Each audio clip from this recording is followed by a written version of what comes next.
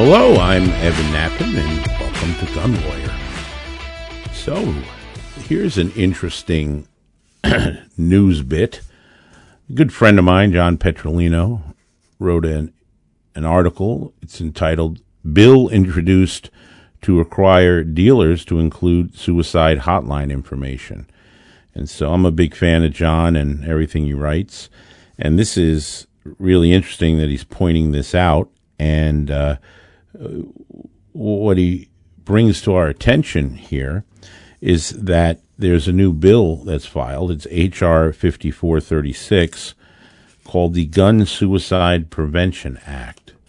Now, let me just take a step back for one moment and tell you, suicide is a serious and real problem. I'm not in any way saying it isn't. And if anyone needs help, they need to go and get help. It's not about that. But what I do want to talk about is how I see the issue of suicide and the technique that the anti-gunners use all the time to take something that we all believe in and are serious about, and any rational person is in favor of trying to do something about it, and then turn it into an anti-gun push. Yet another cut in their death of 1,000 cuts that they want to do to our Second Amendment rights and to us. So, of course, on its face, it appears incredibly well-intentioned, and how could anyone be against it? But once you realize that there are consequences and ramifications that are never brought to the surface by these people, then you start to see exactly what was behind their plan and why they do it. So you can see there are many topics that are very sympathetic. Like, who's in favor of domestic violence? I don't think anybody should be able to abuse and harm another person. I completely understand that. Yet they structure the domestic violence laws in such a way that we ended up having anybody with a domestic violence restraining order making a restraining order a federal firearm prohibitor. Now, think about that. Originally, it was just convicted felons. It's after a jury trial, and it's a serious offense. And then down this slippery slope to domestic violence misdemeanors. Now a misdemeanor becomes a firearm disqualifier. And then, still falling down that slope, a restraining order becomes a firearm disqualifier. A civil action done in a summary manner, no jury trial, nothing. And you now are a federally prohibited person, and they put it all into the package of something that we can all believe in, and that is trying to stop domestic violence. But you see, it ends up impacting dramatically on gun rights. And suicide is, again, in that same playbook. If someone is suicidal, I want them to get the help they need. I'm sure you do too. And it affects so many. And I think everybody has somebody in their life that's been touched by a suicide. And it's a really important issue about that. But now, this bill is proposing to put on every gun box for every gun sold in America the suicide hotline. That's right. So here's from the news release. I'll just read it to you. Today, Congresswoman Julia Brownley announced the introduction of the Gun Suicide Prevention Act to address the prevalence of suicides by firearms, particularly among veterans. This bill would require firearm manufacturers and realtors to include labels that provide the number of the National Suicide Prevention Lifeline. And there you go. Every gun box is going to have suicide prevention hotline on it. Well, I'll tell you what. Why are we stopping there? I mean, I think every piece of rope sold in America should have the suicide hotline tag on it. Every electrical cord sold in America needs to have the suicide hotline tag on it. Every razor blade sold must have the suicide hotline number right on it. I mean, about every pill bottle must have the suicide hotline. Every car and exhaust mechanism in every car needs to have the suicide hotline. Every plastic bag that you could put over your head has to have the suicide hotline. Every knife. Think about every bridge, every tall building, every social media website where you might get depressed looking at, or in every aggregate news site, or every television set has to have suicide hotline, because who watches that and doesn't feel upset? Everywhere, because there's only an uncountable number of ways that one can kill themselves, so we better put that suicide hotline everywhere. Oh, why wouldn't we do that? Because here they're taking a focus and linking and making a statement to make it appear that the primary use of a firearm is for suicide.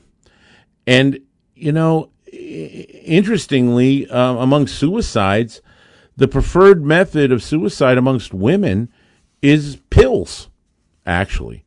And the fact is, this is really has a little more implications than even what it appears on its face. Not only is it a slam against guns under this, issue that we all care about.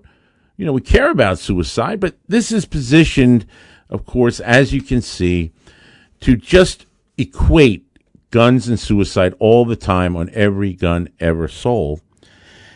And we've seen suicide used by the anti-gunners, particularly to argue for gun control in states that have low murder rates. Because many states that have very low murder rates, they can't sell gun control in terms of stopping homicide. So they say, hey, look, it's about stopping suicide, you see. And then they had the whole thing, the means matter. That's their approach. Means matter. How you kill yourself is what matters. Not that you want to kill yourself, but how you kill yourself. Means matter. So blame the gun. And this is, again, part of their strategy. They even try to get dealers into this fold so they can give out this information and perpetuate that guns cause suicide, right? And as you all know, suicide is not because of guns. Suicide is much deeper and important mental health reasons that are there for this, and those things need to be addressed. Those people need to have help, no question about that. But this linkage, guns to suicide, is really abusive, and then there are ramifications. You see, ramifications that I can show you in law. Because when you call, you should find out what happens if I call this National Suicide Prevention Lifeline. Well, I'll tell you can look right online and read it. What happens is when you call them, you're sent to local crisis center. They have these local centers all over the country. Now your call's sent there. So now the locals can, of course, reach out to local authorities very easily. And this is where you can face the police intervention. Now they say, hey, look, a small percentage end up in interventions, only a small percentage. And I'm sure the prevention hotline itself, is well intended, not saying it isn't, but what they say about, good intentions, right? But here's the kicker. You see, New Jersey passed a law that's called the Duty to Warn Law, what I call healthcare confiscation law. And this law, which is mirrored in other places and promoted in conjunction at times, as it was in Jersey with so-called red flag, what it does is it mandates that health professionals and this is psychologists, psychiatrists, doctors, nurses, therapists, they're required to report a person if they believe that this person has indicated any intent to harm themselves or others, and they have to call the police. Otherwise, their licensure and their professional qualifications are in jeopardy if they fail to. And I've experienced in New Jersey clients that have been absolutely slammed with this being sprung upon them. I had one case fairly recently where this person had contacted a state senator to assist in helping to get unemployment benefits that had not been paid for 15 months. And the person, after 15 months of this, became so utterly frustrated with lack of progress, actually said hyperbolically, what do I have to do? Hang myself to get my money? Just an expression, a hyperbolic expression. Well, that's all it took, because that office contacted the health professionals. They came to the person's house, said senator's office said that this was done, and lo and behold, their person is dragged off to be evaluated mentally, held for 2 days, and in the process, guns are seized on healthcare duty to warn, and a Turpo red flag filed, and the person medically, guess what? No problem whatsoever. No treatment needed, no drugs needed, no problem. Didn't matter. Said this statement, that's what led to it, but released with absolutely no issues. And we still had to fight in the system to get her gun rights back and to get her guns back. And this came from just saying something like that. Let me warn all of you, never say, to anyone, for that matter, man, I'm so upset I could kill myself or whatever, or never say that. Never say, I'm so mad I could kill that guy, or I'm so, upset about it. This is it. You make any kind of statement like that, and essentially it is the equivalent of making a bomb joke at the airport. Okay, you can't do that.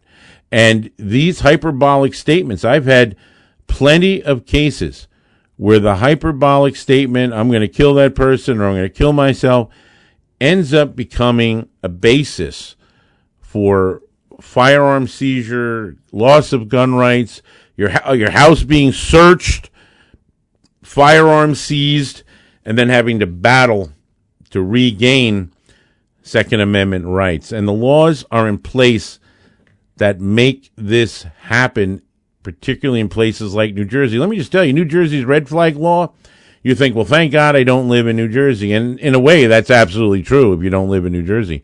But by the way, President Brandon, as he's now being called, he said that he wants these model red flag laws for the country. Oh, guess what state he's saying is illustrative of the model gun laws? That's right, New Jersey's laws, which just defy and deny due process and do the damage before there's any due process. Take away your guns, take away your license, raid your home. All these things take place before you've even had one chance to say anything to a judge at all about your case. So this is the modern times for gun owners, where you got to be aware of these things, these pitfalls, these traps. Again, if you're suicidal and you need help, please get help.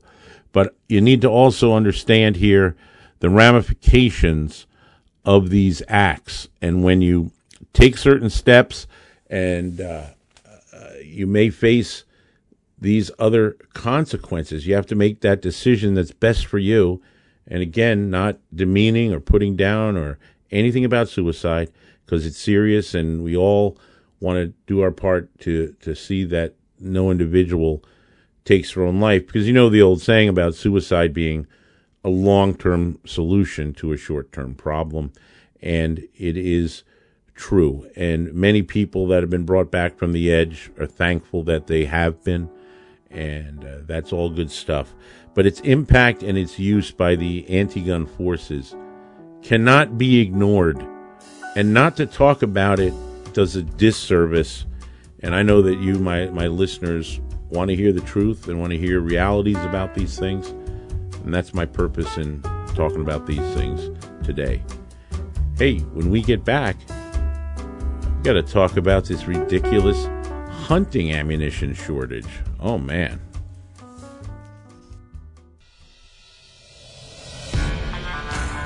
For over 30 years, attorney Evan Nappen has seen what rotten laws do to good people. That's why he's dedicated his life to fighting for the rights of America's gun owners. A fearsome courtroom litigator, fighting for rights, justice, and freedom. An unrelenting gun rights spokesman, tearing away at anti-gun propaganda to expose the truth. Author of 6 best-selling books on gun rights, including Nappen on Gun Law, a bright orange gun law Bible that sits atop the desk of virtually every lawyer, police chief, firearms dealer, and savvy gun owner. That's what made Evan Nappen America's gun lawyer. Gun laws are designed to make you a criminal. Don't become the innocent victim of a vicious anti-gun legal system. This is the guy you want on your side. Keep his name and number in your wallet and hope you never have to use it. But if you live, work, or travel with a firearm, the deck is already stacked against you. You can find him on the web at evannappen.com or follow the link on the Gun Lawyer resource page. Evan Nappen, America's gun lawyer. You're listening to Gun Lawyer with attorney Evan Nappen. Available wherever you get your favorite podcasts. I am a lawyer. I am a lawyer. Hey, folks. Glad that you're still hanging in there, listening to Gun Lawyer. And I really appreciate that you do, because it's tougher and tougher to get our word out, get our message out. They're pounding me with algorithms and shadow bans and all kinds of stuff when you want to talk about these things. Remember the old First Amendment? Well, the mainstream media seems to have forgotten about that, and our social media sure has. So this is a great way to hear things that you wouldn't normally hear about, and hear it from someone who's in the field, in the trenches, dealing with it every day, and the real impact on real people. And so please subscribe anywhere you can get a podcast. You'll find Gun Lawyer, whether it's on iHeart or CBS Radio or you name it, Audible. I'm there.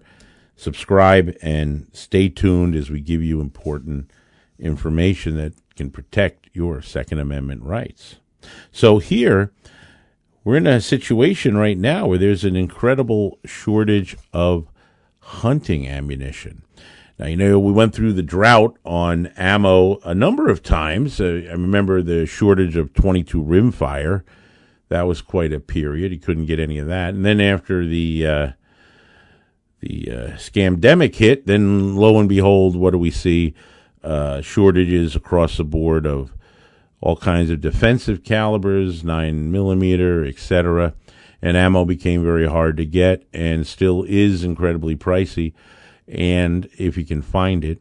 And that's, of course, because there was a dramatic, absolutely dramatic increase in firearm purchasers and first-time purchasers, etc. Record numbers of new gun buyers. America's never seen anything like it. As firearms flew off the shelf and people are buying, and NICS checks hitting record numbers. And of course, folks like that, they want to buy ammo. All the gun owners want ammo.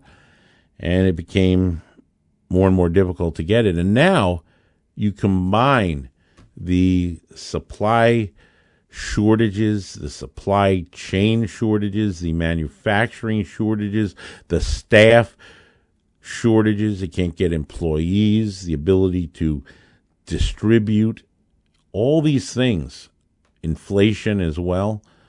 all these things that have been brought in and put upon us since President Trump left office, and we've been dealing with it, and I'm sure you've experienced many of these things. Well, it's affected very seriously the ammunition market. So today, here we are. If you want to buy hunting ammo, it's basically impossible to get 20 gauge, slugs, 12 gauge slugs, particularly Sabo slugs. Forget it. Trying to get 30-30 ammo is like an impossibility. 30-06, 308, 270, all the hunting calibers, the ammo is dried up. If you find some, just talking to a dealer friend of mine, price per box, talking a box of 20, not a box of 50, right? 20 30-06 hunting ammo, over $50 a box for your classic 30-06 deer hunting ammunition. And that's if you can get it. So we're really being hit hard on this, and it is troubling because, a lot of our great makers, have gone through all kinds of turmoil, Remington particularly, right? And even though they're supposedly back in business, but we still don't see the product, and trying to meet that demand with all these things working against them, and more people than ever wanting, and more people actually wanting to hunt now during this these troubling times. Very difficult situation. And it isn't just hunting ammo, also getting powders, getting primers is impossible. Trying to get 209 primers for your inline muzzle loaders, good luck, not out there. And speaking of muzzle loaders, it's basically impossible to buy black powder now because GoEx quit making it and went out of business. The powders that are out there, some are imported, but it's not filling the gap. And so if you're a muzzle loader, you use black powder, or a reenactor, or anyone enjoying muzzle loading and black powder shooting, you won't be able to find black powder anymore. It's gone. Now, hopefully we'll see it come back at some point, but it is basically unobtainium at the moment. And it makes you wonder if it doesn't come back, if these things stay gone, if these things really, if situation gets even worse and worse, I mean, we may have to fall back to making our own black powder. I mean, I hope not, and I'm not recommending that anyone make their own black powder. But if you want to have the information on how to make your own black powder, that is out there. Again, not recommending or saying you should, but just having the information handy isn't such a bad idea, I guess. And you can see there's actually some interesting books on it. One of the, I think, better books on it is what are called the Black Books. The Black Books are actually reprints of the United States government printing and publishing by the Frankfurt Arsenal of how to improvise weapons. And in it, they have quite an explanation on how to make homemade black powder. And you can find these books online. Probably the best is a company called, and I have no interest in this company whatsoever, I'm just pointing it out, Delta Press. If you go to Delta Press, they have the 3-volume set of the Black Books, which are a reprint of the Frankfurt Arsenal government publications. And they have all kinds of interesting things in those books that I'm sure you'll find fascinating. And one of them is, of course, on black powder. And, in our founding fathers, had to, at times even make their own black powder. And it's something that has been done by man for a very long time. So a lot of the folks look at these books and they're like, hey, maybe I should have a set, for when the shaving cream hits the fan. And that's not a bad idea. Knowledge is important and can be a key to survival. So this is the times that we live in. We got shortages, and it's unbelievable thinking that this is America. I mean, if you've been to the stores and you see how empty these shelves are, how all the products that we took for granted are gone or in such limited quantity and such sporadic appearances of them, everything from our cars all the way down to buying good old toilet paper again. So here we go. And they're blaming all kinds of things for it. They're blaming all kinds of things, but it is affecting the Second Amendment. It's affecting our gun rights. It's hard to exercise your gun rights when you don't have ammunition. And some people speculate that maybe it's all part of the plan. I don't know whether that's true or not. I sure hope it's not. But ammunition, makes the guns go. Without the ammo, well, you got some pretty and very pleasantly made and things you can appreciate out of steel, but they're not going to do much for you beyond that without ammo. So ammo is critical, and right now it is very hard to find, and I would highly recommend that if you have ammunition, consider yourself lucky, and I wouldn't be blasting a lot of it willy-nilly at the target range these days, as much as I love target shooting. Beware. And if there's ammunition that you need and you can find it and you see it, I'd highly recommend just buying it. Back even with the 9mm, my friend, the dealer, who has quite a great relationship with his supplier, is telling me that 9mm, his wholesale price on 9 is $18 a box. That's wholesale. So, this is prices, even when you can get it, are just incredibly expensive. And if you're a new gun owner and you missed the boat prior in owning guns and socking away ammo, I do feel for you. But do your best to get something that'll shoot. This is difficult times for us. So hopefully when the American manufacturing muscle is exercised and we get back to being what we all remember about living in this great capitalist country, we'll be able to stock our ammo boxes back up and really enjoy getting out and target shooting and hunting again. But till then, this is Evan Nappen reminding you that gun laws don't protect honest citizens from criminals. They protect criminals from honest citizens. Gun Lawyer is a Counterthink media production. The music used in this broadcast was managed by Cosmo Music, New York, New York. Reach us by emailing evan@gun.lawyer. The information and opinions in this broadcast do not constitute legal advice. Consult a licensed attorney in your state.